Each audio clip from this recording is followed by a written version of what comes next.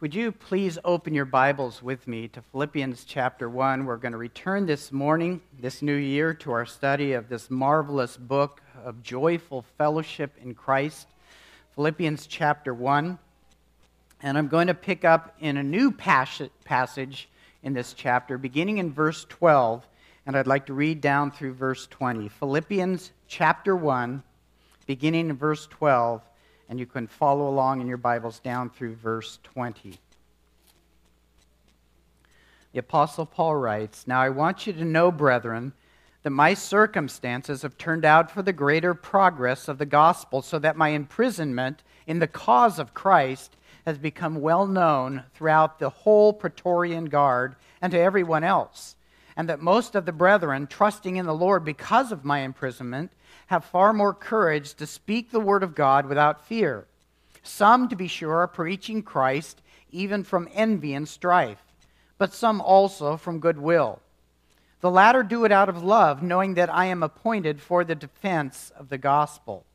The former proclaim Christ out of selfish ambition rather than from pure motives, thinking to cause me distress in my imprisonment. What then? Only that in every way, whether in pretense or in truth, Christ is proclaimed. And in this I rejoice. Yes, and I will rejoice. For I know that this will turn out for my deliverance through your prayers and the provision of the Spirit of Jesus Christ, according to my earnest expectation and hope, that will not be put to shame in anything, but that with all boldness Christ will even now, as always, be exalted in my body, whether by life or by death." And we'll begin our time with prayer. Father, as we enter into this time of worship where your word is the focus of our attention, we cry out to you, pleading with you, and asking of you that which we know you desire to give to us through the ministry of your Spirit, that our hearts and minds will be open to understand, to know you, to see more clearly the majesty of your love, your sanctifying work, and to give us discernment in regard to the Word of God and applying it to our lives. We need help in these things, and I pray that you will grant it to us now. Bless me with the ability to speak clearly on these matters, but I pray that all of us will have open hearts and minds by the moving of your Spirit among us this morning, that we might know you more clearly, that we might love your Son, and that we might serve you under the Spirit's work in the freedom and the bearing of fruit that you desire for your church. And we pray this in Christ's name. Amen. I was noticing in the news that because this is the new year, the legislators, the congresses and stuff throughout the states, throughout the nation are beginning their new sessions, and they're already planning new strategies. And it was being boasted on, at least in our local television, that Washington State legislature will be gathering together under their new meeting times with a new agenda. And because there is a new regime in place, they have probably an agenda that many of us don't appreciate necessarily. And this is typical of the new year. They open up new fields of endeavors that they're going to go after as politicians. But I also noticed in the news that this was back, I think, in Pennsylvania. A man was arrested because he married a woman having already been married to the woman's mother. Now, this is kind of confusing, but he was still married to the mother, had not yet divorced her, and now was marrying the daughter, and it landed him in jail. Well, at the same time this is going on, in Utah, there are protests now being leveled against the government to do away with the laws of polygamy, protesting that we have a right to marry whom we do. And, given the direction and the climate, the political climate of our nation, and what is being described as a revolution of sexual identities and what is appropriate for marriage and the changing of the laws, really what is preventing this nation from giving the rights or the freedoms of people to marry whomever they choose? In fact, if you throw out God, as we are doing in this country, what really limits us any longer to any sense of morality other than what man determines is right in his own eyes? And that really is a description of where America is going, even in this new year. Man doing what is right in their own eyes. This is a time of year when generally you hear about New Year's resolutions. and people make determinations that they want to change some pattern of life. Generally, they're not bad resolutions like losing weight or getting more exercise or becoming more healthy or getting out of debt, and maybe even social kinds of things like meeting the man or the woman of your dreams, if that's possible in this day and age. But for believers, making spiritual commitments that we know are needed may also be changes that are good and healthy for us. I've never been really big on New Year's resolutions, but I don't see the bad in them necessarily, providing they have a good outcome, rather, if they're focused on what we do need to change in our life. I mean, the beginning of a year is probably a good time to do those kinds of things. And we determine these resolutions because we believe they are needed in our lives, these changes are needed, and the start of a new year seems like a good place to begin that change. Our text this morning, and I want you to focus your attention on the words of Paul, especially in those beginning verses, verse 12 and beyond. This text this morning expresses the passion of the Apostle Paul for the gospel itself. And the unity he shares with the fellowship there in the church in Philippi is very evident. It's implied that those Philippian believers are right on board with Paul's gospel passion. He's speaking to a people that he knows identifies with what drives this man. And it is the proclamation of Christ that is at a priority with Paul. And that's why I've put the heading on this particular message, that there is a priority in the mind of the Apostle Paul, there is a priority in his life to be a faithful administrator of the gospel of Jesus Christ. And it is that priority that comes out so loudly and clearly in these verses that we're going to be studying this morning. Now, in our study of this book of Philippians that we ended in last year, we are looking at Paul's unique and very joyful Christian relationship with this church of believers in Philippi. They had this mutual relationship, not only Paul loving them, but a deep love that they had and a care that they had for Paul. And we're going to pick up this morning with our study in verse 12, where Paul begins to identify his circumstances as a prisoner of Rome. Paul does this because he knows that the Philippians are very concerned for his well-being.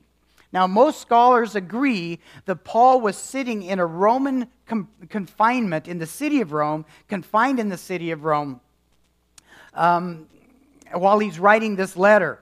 And this is compatible, or many believe this is compatible, with Acts chapter 28. So I want to begin a reading of Acts chapter 28 to kind of set the stage for what Paul is expressing to the church in Philippi. Now, those of you that know Acts 28 know that Paul has been arrested. The Jews in Jerusalem have tracked down Paul. He was taken to Caesarea. Paul stood before the officials. He appealed to Caesar. He was taken captive by the Praetorian Guard. He was put on a boat, set sail for Rome, the city of Rome, and they went into stormy seas. He was in a shipwreck, island of Malta, and eventually, as weather the season calmed down, Paul ended up in Rome. And this is where we pick up in Acts chapter 28 and follow along in verse 16. Notice the context here. When we had entered Rome, Paul is now being escorted into Rome, chained to a Roman soldier. Paul was allowed to stay by himself with the soldier who was guarding him. After 3 days, Paul called together those who were the leading men of the Jews. And when they came together, they began saying to them, "Brethren, though I have done nothing against our people of the customs of our fathers, yet I was delivered as a prisoner from Jerusalem into the hands of the Romans. And when they examined me, they were willing to release me because there was no ground for putting me to death. But when the Jews objected, I was forced to appeal to Caesar, not that I had any accusation against my nation. For this reason, therefore, I requested to see you and to speak with you, for I am wearing this chain for the sake of the hope of Israel."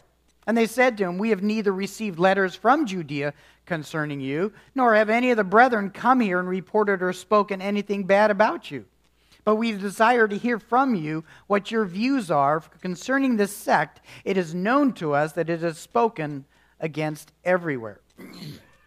When they had set a day for Paul, they came to him at his lodging in large numbers, and he was explaining to them by solemnly testifying about the kingdom of God and trying to persuade them concerning Jesus from both the law of Moses and from the prophets. From morning until evening he was doing this.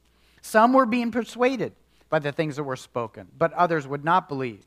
And when they did not agree with one another, began leaving after Paul had spoken one parting word, the Holy Spirit rightly spoke through Isaiah the prophet to your fathers, saying, "Go to this people and say, you will keep on hearing, but will not understand. You will keep on seeing, but will not perceive. For the heart of this people has become dull, and with their ears they scarcely hear, and they have closed their eyes. Otherwise they might see with their eyes, and hear with their ears, and understand with their heart, and return, and I would heal them. Therefore, let it be known to you that this salvation of God has been sent to the Gentiles. They will also listen." When he had spoken these words, the Jews departed, having a great dispute among themselves. Verse 30. And he stayed 2 full years in his own rented quarters and was welcoming all who came to him, preaching the kingdom of God and teaching concerning the Lord Jesus Christ with all openness, unhindered. Now again, it is believed by scholars that this scene in Acts chapter 28 is where Paul is in Philippians chapter 1. He's writing a letter to the Philippians while he is chained to a guard in the city of Rome under his own quarters that he has to pay for out of his own pocket. And he's sitting there waiting for some 2 years to be heard by Caesar because of his appeal made to Caesar. These are the circumstances that we find the Apostle Paul in, and he is voicing those circumstances here in Philippians 1 and verse 12. These are circumstances by which Paul is suffering for the sake of Christ and the proclamation of the name of Christ. And so we are going to use this suffering as something of a theme in our study this morning because Paul makes known his circumstances at the outset here in verse 12. His circumstances are that he's in prison. He is chained to a guard. And the very reason that he's expressing this is because the Philippians have sent word that they are concerned for Paul by a servant named Epaphroditus. And we're going to learn more about him in chapter 2. So Epaphroditus has come to Paul, and he's brought a gift from the Philippian church to minister to his needs because they know that they have heard that Paul is suffering. And they want to know, how is it going with you? Are you okay? Do you need anything? This is a church that loves this apostle. And they know this man is in need. He's suffering. That's the context we're going to see in our study this morning. A suffering Christian that is enduring trial and affliction for the sake of Christ, whom this man is ministering. He's ministering Christ and his gospel. But I want you to notice in these verses before us in Philippians chapter 2, though suffering is a theme, it is not the priority here, is it? Notice again the words, very carefully observe here. In verse 12, the gospel is the priority. Verse 16, again, the gospel is the priority. The word of God in verse 14, proclaiming Christ in verse 15, proclaim Christ and preaching Christ, verse 17, 18. What is on Paul's mind is the priority that drives this man. This is his priority in life. And I would suggest that if any of us are looking for a New Year's resolution, this might lead the way. This ought to lead the way. That Christ would be our priority. The proclamation of Christ, the living of Christ, the preaching of Christ, the promotion of his gospel, because this is clearly Paul's priority. Paul's circumstances exist, his suffering, his imprisonment. These circumstances exist only to accomplish the gospel purposes that Jesus Christ has given to him. And Paul expresses great contentment and satisfaction in this as we read in verse 18. I will rejoice in this, and yes, I do rejoice. So here is again a possible New Year's resolution for us. That the proclamation of the gospel would become such a dominating priority in my life that I will rejoice in any circumstance that allows me to promote Christ's name. And I say that connecting the priority of the gospel with suffering because so often the ministry of the gospel involves hardship, trials, difficulties, persecution perhaps even. And this is the theme of suffering that we're seeing in our text before us. So our study is going to have that theme of suffering, and at the same time we want to promote as the priority here the gospel proclamation that was so much Paul's passion. It's what drove this man. Now we might argue that given Paul being who he is as the apostle to the Gentiles, that he has kind of a special and a unique calling. So yeah, we can understand that this was an all-consuming passion of Paul. But I want you to note that he is writing to a church that is joined with him in this passion.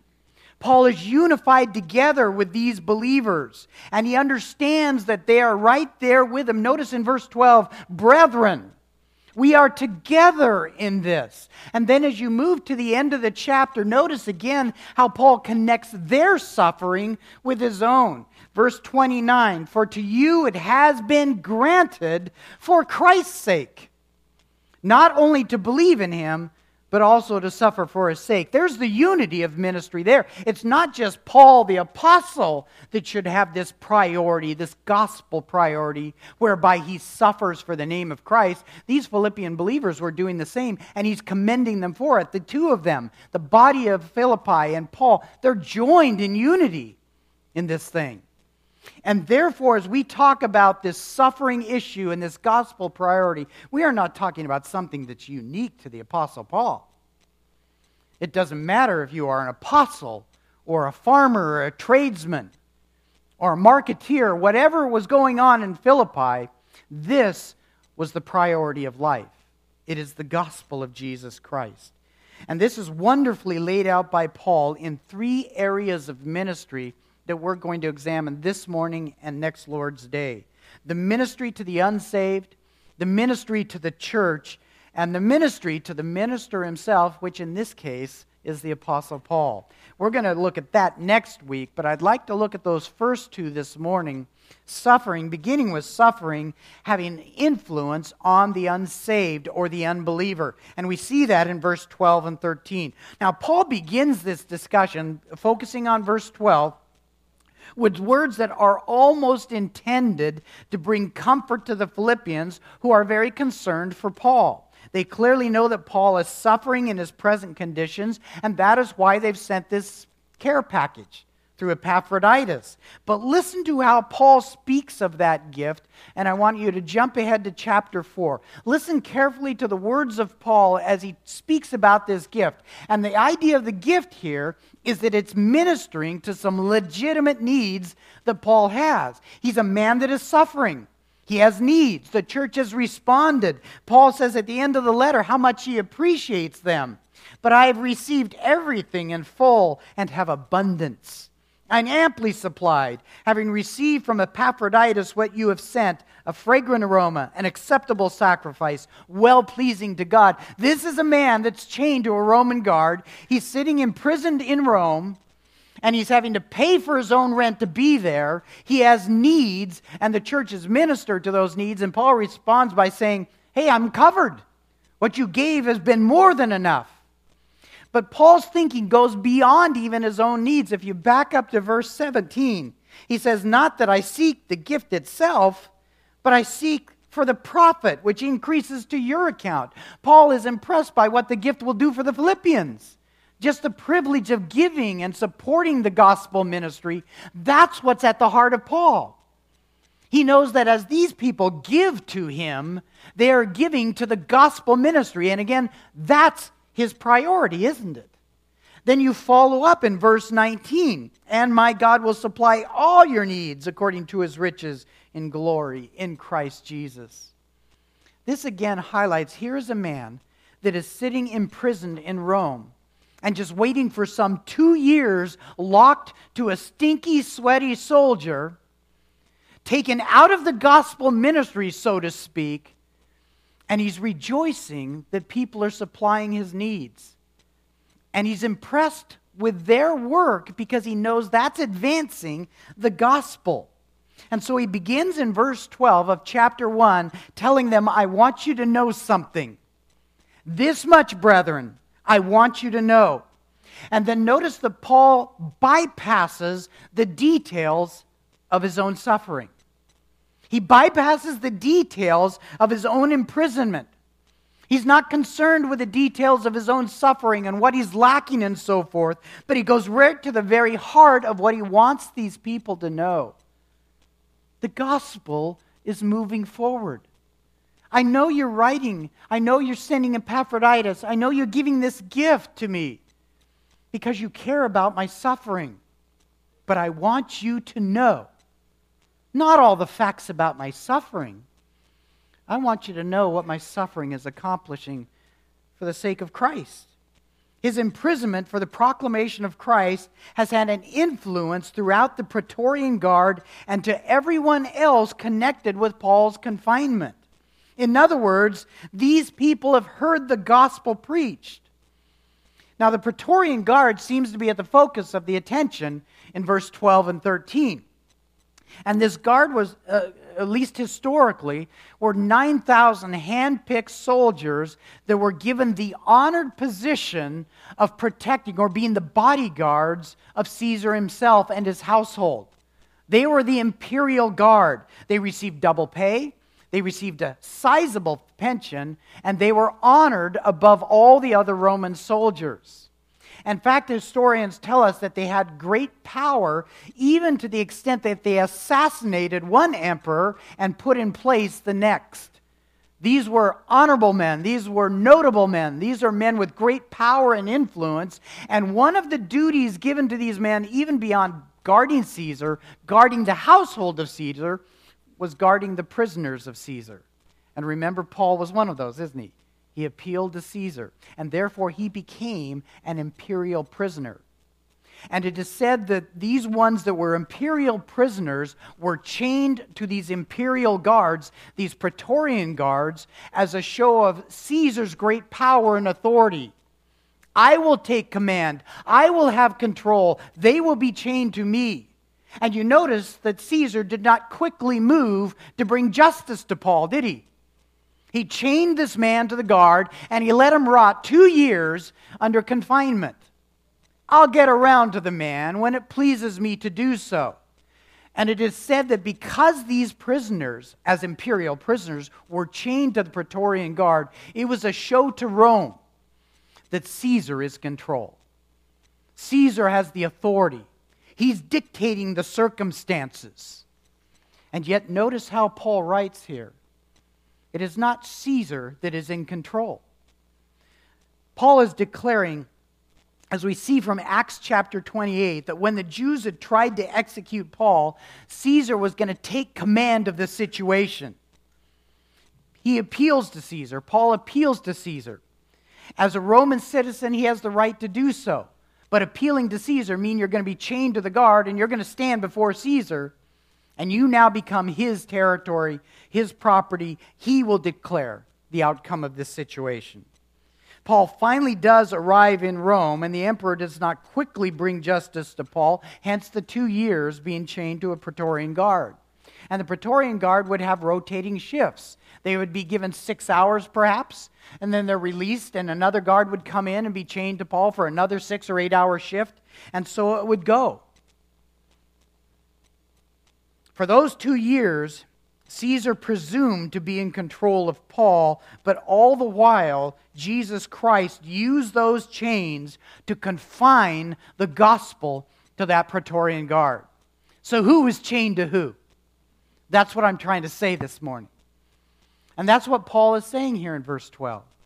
Yes, I'm a prisoner to Rome. But these guards have been chained to the gospel for 2 years. Imagine being one of those guards. And you're introduced for the first time to your duty of being the imperial guard to this imperial prisoner. You just learn his name as the Apostle Paul. You come in for your duty. You take out your skin of goat milk and your granola bar. You sit down. You're chained to Paul. And you make the mistake, the grand mistake of turning to the man and saying, "So what's your story?" And what does Paul do?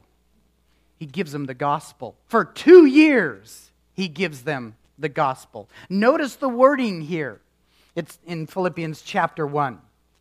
Now I want you to know, brethren, that my circumstances have turned out for the greater progress of the gospel, so that my imprisonment in the cause of Christ has become well known throughout the whole Praetorian Guard and to everyone else.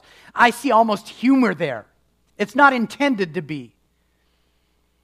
But the reason it was well known is because those guards were chained to the gospel by Christ. And everyone else that was connected with that confinement, they had the wrong guy. In Christ's mind, he had the right guy in place. Because here was a man that was impassioned with the gospel.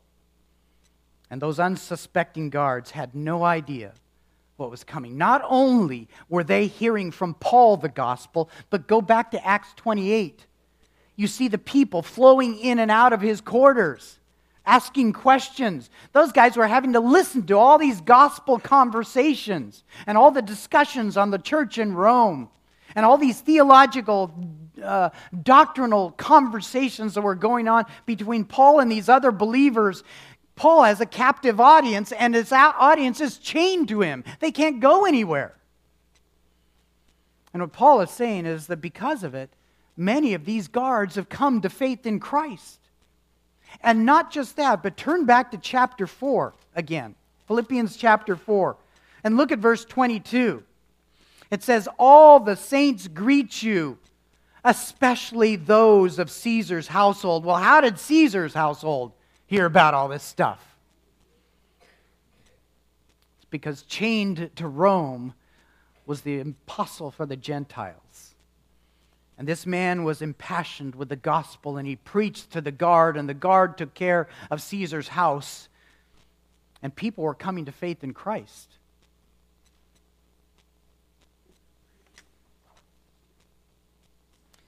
But Paul is telling the church, I don't want you to despair over my circumstances. In fact, I don't even want to talk about my circumstances because my suffering has accomplished the greater purposes of the gospel. Christ is being proclaimed. The guards are coming to faith in Christ. Those in Caesar's household are hearing the gospel. Many of them are receiving Christ. And on top of that, he is ministering to the church as these people are coming in and out of his quarters for some 2 years.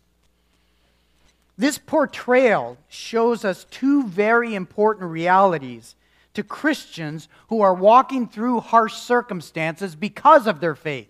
Not harsh circumstances because of your own foolishness or your own sins, but this is telling something to the church that is suffering because of and for the glory of Christ.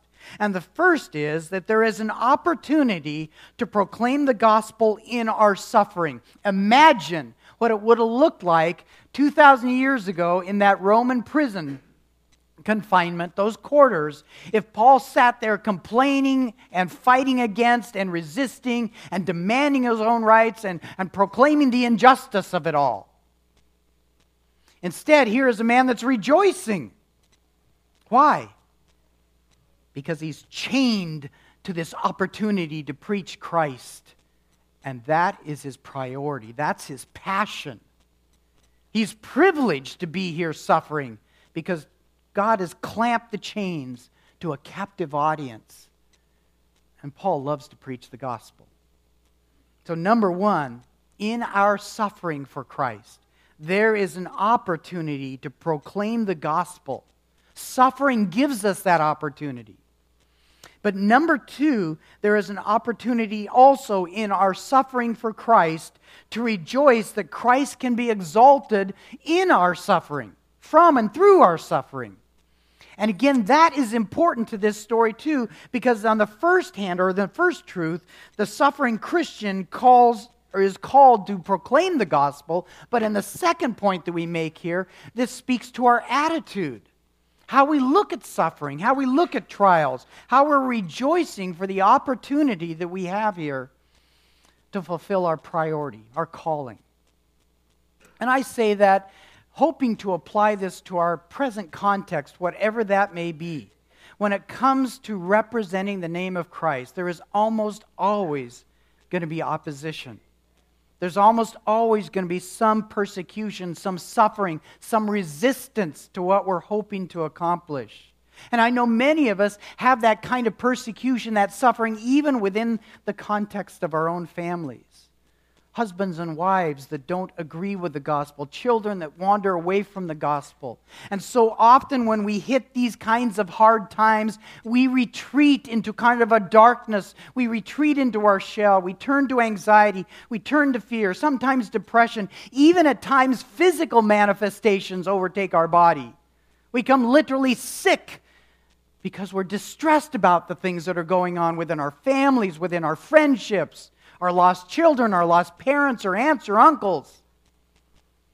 Do you realize that when we step out of this life and into glory, we're not going to be married to each other anymore? We're not going to be biologically related to our children or our parents any longer. But we're going to look back and say that God assigned me the role to be a spouse to that man or woman, to proclaim Christ. I was chained to him or her. I was given the calling to be a parent to that child that resisted the gospel. And what Paul is telling us here, in that confinement, in that chaining to that circumstance, see that as a calling, a gospel calling. And Paul chose to rejoice in the privilege that he had. This is a great testimony for the church today, regardless of the circumstance we find ourselves in today. Because our calling should be the same. The priority in life should be the same. Our priority is Christ. And this is what Paul is proclaiming to the Philippian believers. He knows they're concerned for his well-being. But he's answering by saying, yes, I'm suffering, but I want you to know that suffering is providing this marvelous opportunity for the gospel. I'm chained to these guards, and some of them are coming to faith in Christ. I'm ministering to the church. Caesar's household has been affected. The priority of my life is being fulfilled in the proclamation of Christ. Secondly, notice as we move on in verse 14, suffering has a supporting influence on the church. And this was also a ministry that Paul wanted the Philippian believers to know. Sitting here chained, in prison in Rome, some are coming to faith in Christ, but it doesn't stop there, he says. I'm finding that others are being encouraged to be bold with the preaching of Christ. Verse 14, and the most of the brethren, trusting in the Lord because of my imprisonment, have far more courage to speak the word of God without fear. Some, to be sure, are preaching Christ, even from envy and strife, but some also from goodwill. The latter do it out of love, knowing that I am appointed for the defense of the gospel. In verse 17, the former proclaim Christ out of selfish ambition rather than from pure motives, thinking to cause me distress in my imprisonment. Now, it's important to remember that there is also a church assembly here in the city of Rome. Paul has not planted this church, but Paul has previously written a very solid doctrinal statement to this church in the book of Romans. And that was written some 5-6 years before this Philippian document. But there is a following of Christ, a gospel following of Christ in Rome. And in Acts chapter 28, again, we see that these believers are coming to Paul, getting answers, asking questions, learning from Paul, and hearing about this man's ministry. And notice what Paul says here in verse 14, that most of the believers have been greatly encouraged by Paul's testimony to speak more boldly about Christ. He had a positive gospel influence, in other words, on the greater portion of the church in Rome. That's saying a lot. He has this positive influence on the greater or most of the church there in Rome. These Christians had received fresh courage because of how Paul was being used in his suffering. Again, the chains, the suffering is part of the theme here. If Paul was just waltzing around a free man in Rome, it would not have had the same effect.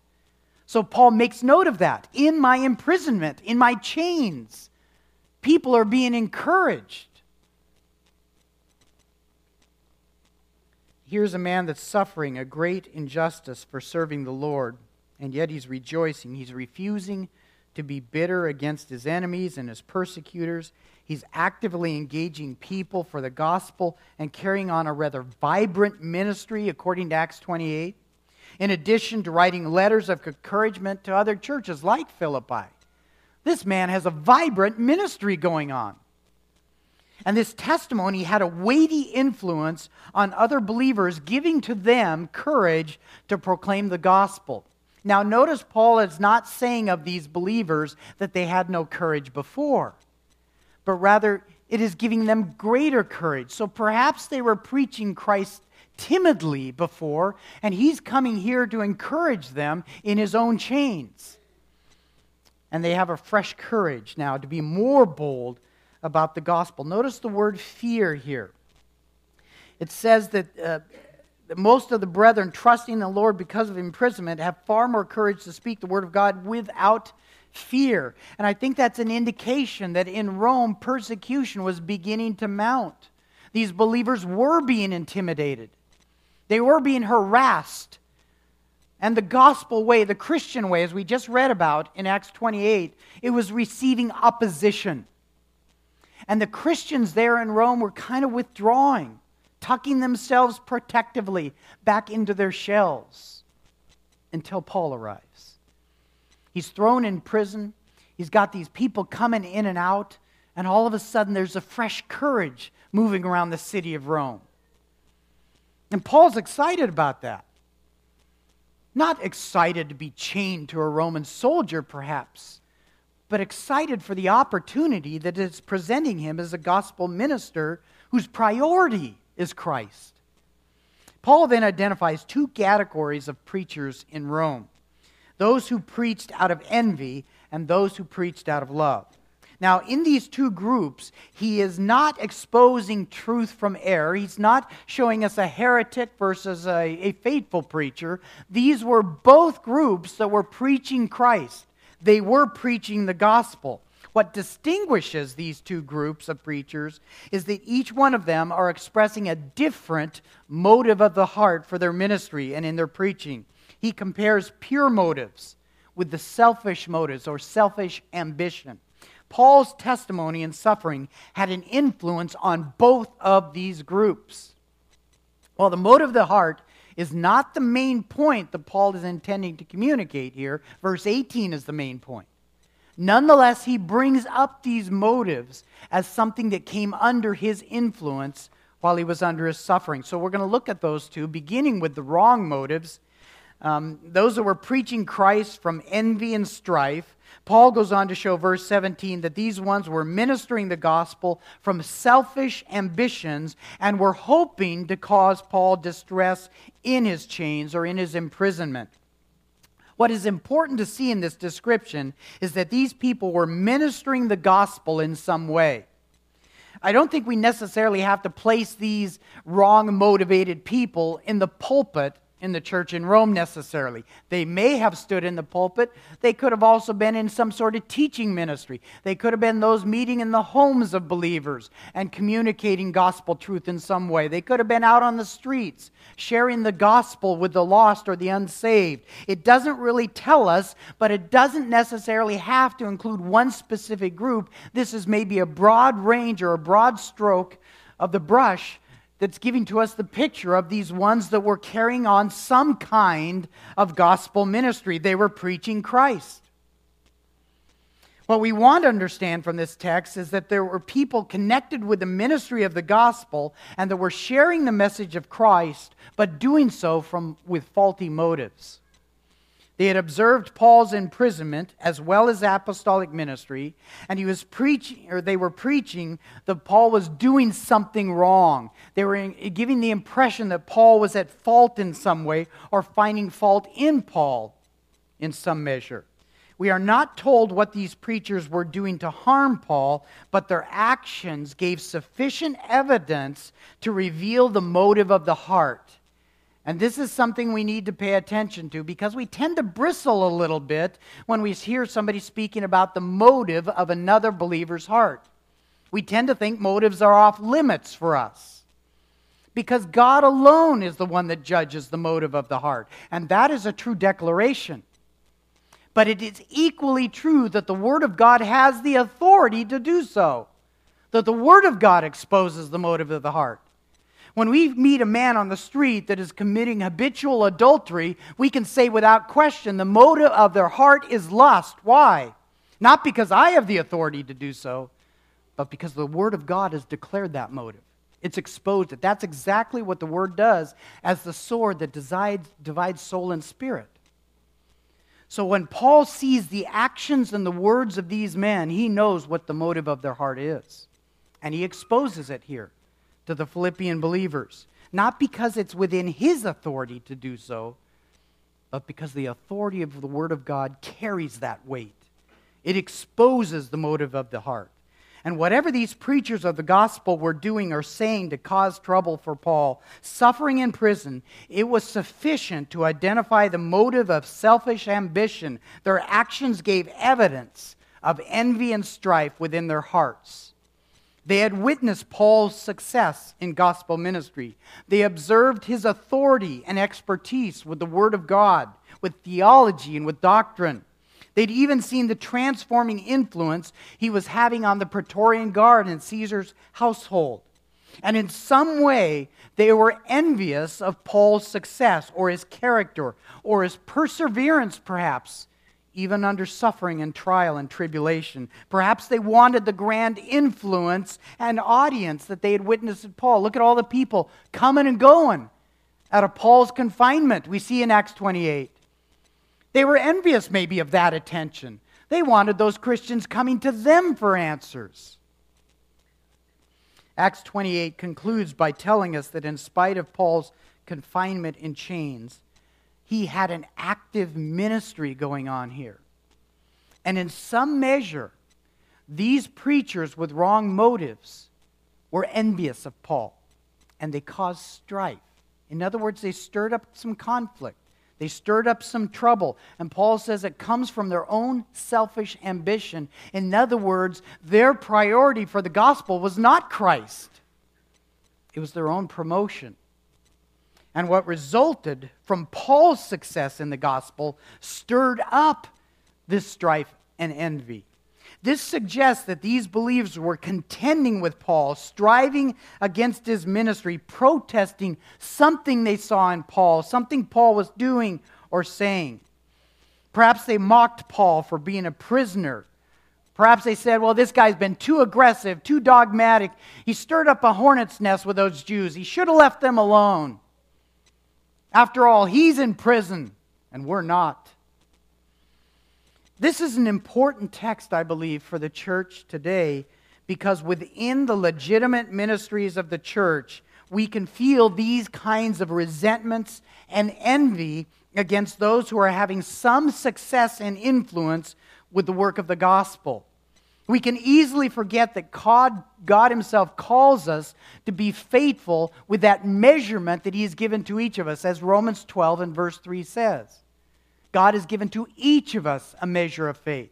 God calls us to be faithful to that measure that is given to us.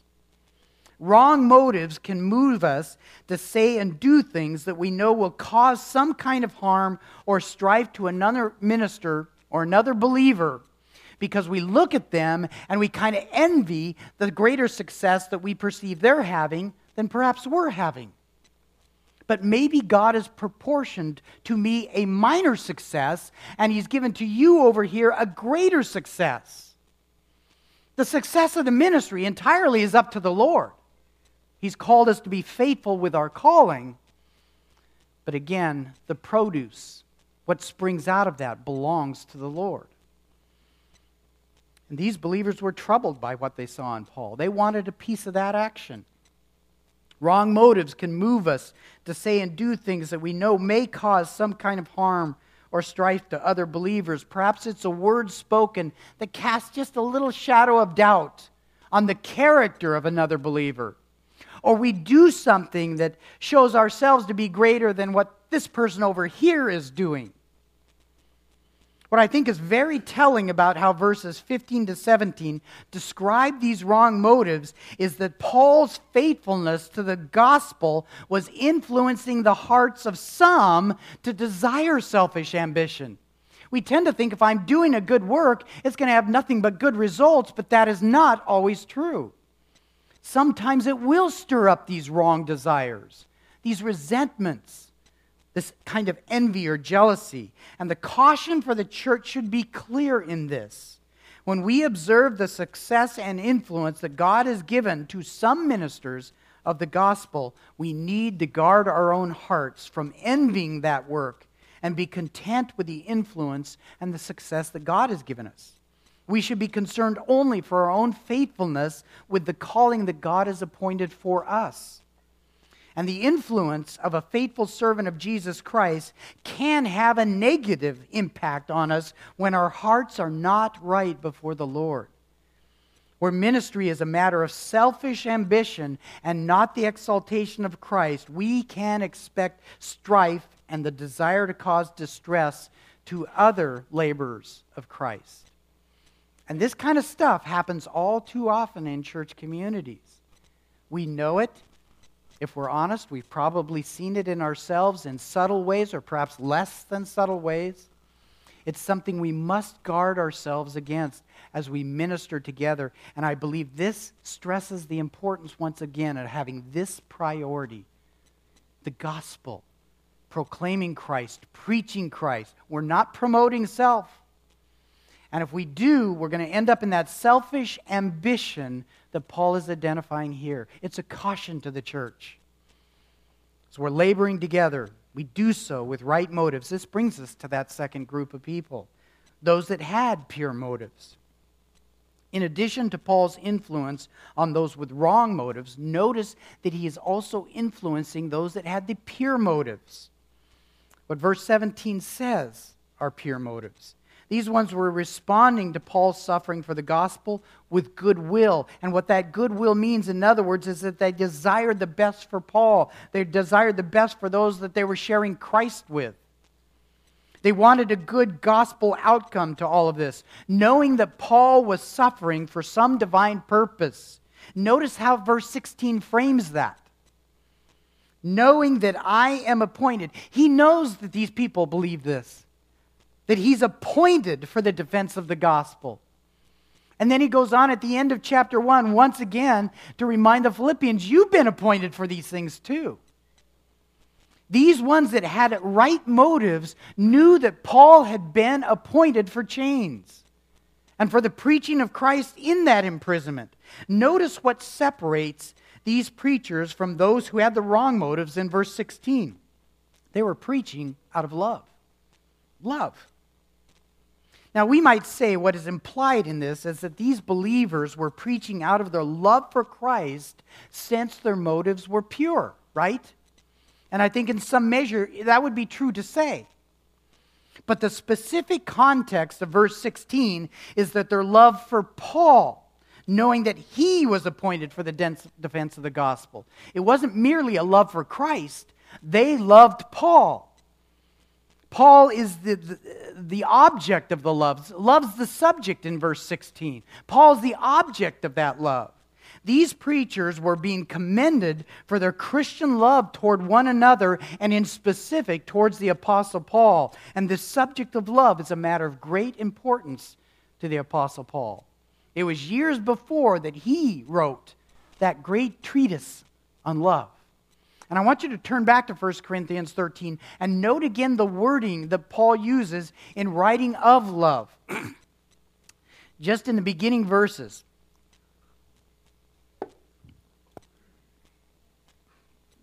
First Corinthians 13, verses 1 to 3, Paul says, if I speak with the tongues of men of angels and do not have love, I become a noisy gong or a clanging cymbal. If I have the gift of prophecy and know all mysteries and all knowledge, and if I have all faith so as to remove mountains but do not have love, I am nothing. And if I give all my possessions to feed the poor, and if I surrender my body to be burned but do not have love, it profits me nothing. What Paul is saying in these three verses is showing more the negative side of ministry without love.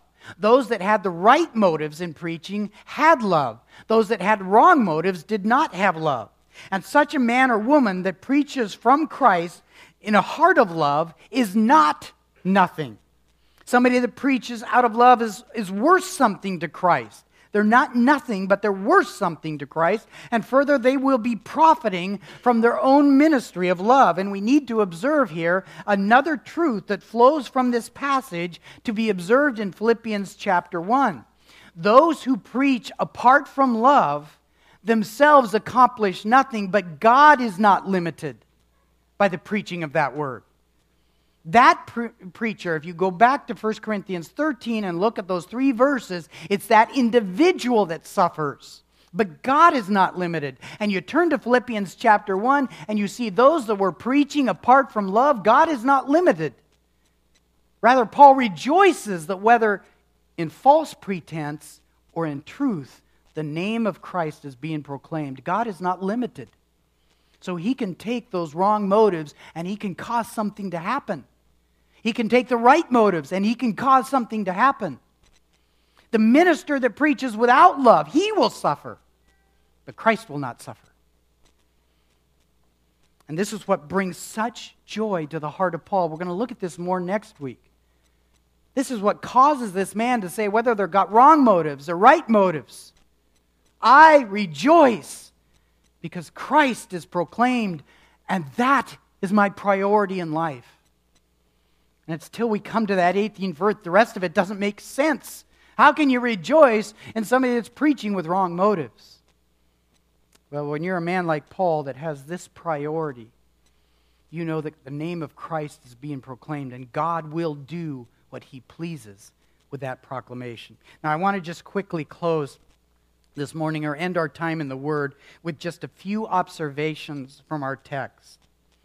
When the exaltation of Christ is our priority, we can suffer in chains, we can suffer at the criticisms or distresses of others, we can endure any kind of circumstance of life because our great objective in life is the greater progress of the gospel. That's the theme I'm hoping we take hold of this morning. Our great objective in life is the greater progress of the gospel. That's our priority right there as believers. Secondly, this testimony by Paul embraces the reality that when our lives belong to Christ, every circumstance in life belongs to Christ. When our life belongs to Christ, every circumstance in our life belongs to Christ. Is that not evident with Paul? The church probably wondered, what is God up to? Chaining the apostle to the Gentiles in this dingy little house somewhere in Rome, taken out of active ministry. What is God thinking? Well, far from Paul being chained, those people were chained to the gospel, and God had his purposes. Oh, that we could look at our own circumstances that way. I'm in these circumstances because God has a purpose. And if my priority is Christ, then these circumstances belong to him. And he will be pleased to do whatever he wants with them. And third, exalting Christ in any ministry must be characterized by love. And I think we know that by now. Exalting Christ in any ministry must be characterized by love. It is never enough to say that we serve God because we love God. Beloved, let us love one another, John writes, for love is from God, and everyone who loves is born of God and knows God. It is not enough to say, I'm serving Christ because I love God. We are to be serving Christ because we love God and we love one another. If we know God and we know the God of love, it demands that we love each other. When we are serving Christ and advancing his name, whether out in the world or in the church or before our families, our motives are never pure apart from loving each other. And our love for each other will give evidence that we have been born of God. Father, we pray that you would take these words of the apostle and plant them deeply within our hearts. This is the beginning of a new year, and perhaps for the church too. This is a time for us to renew our commitment, making your Son the priority of our lives, making the proclamation and the preaching of Christ our chief objective and the greatest end to this new year. Give us courage. Father, give us your love. Teach us to be bold with the gospel. Teach us to rejoice in all of our circumstances, whether those are joyful or distressing, knowing that you're at work proclaiming your Son's gospel through our suffering. Let it be so in your church. We pray in Christ's name. Amen.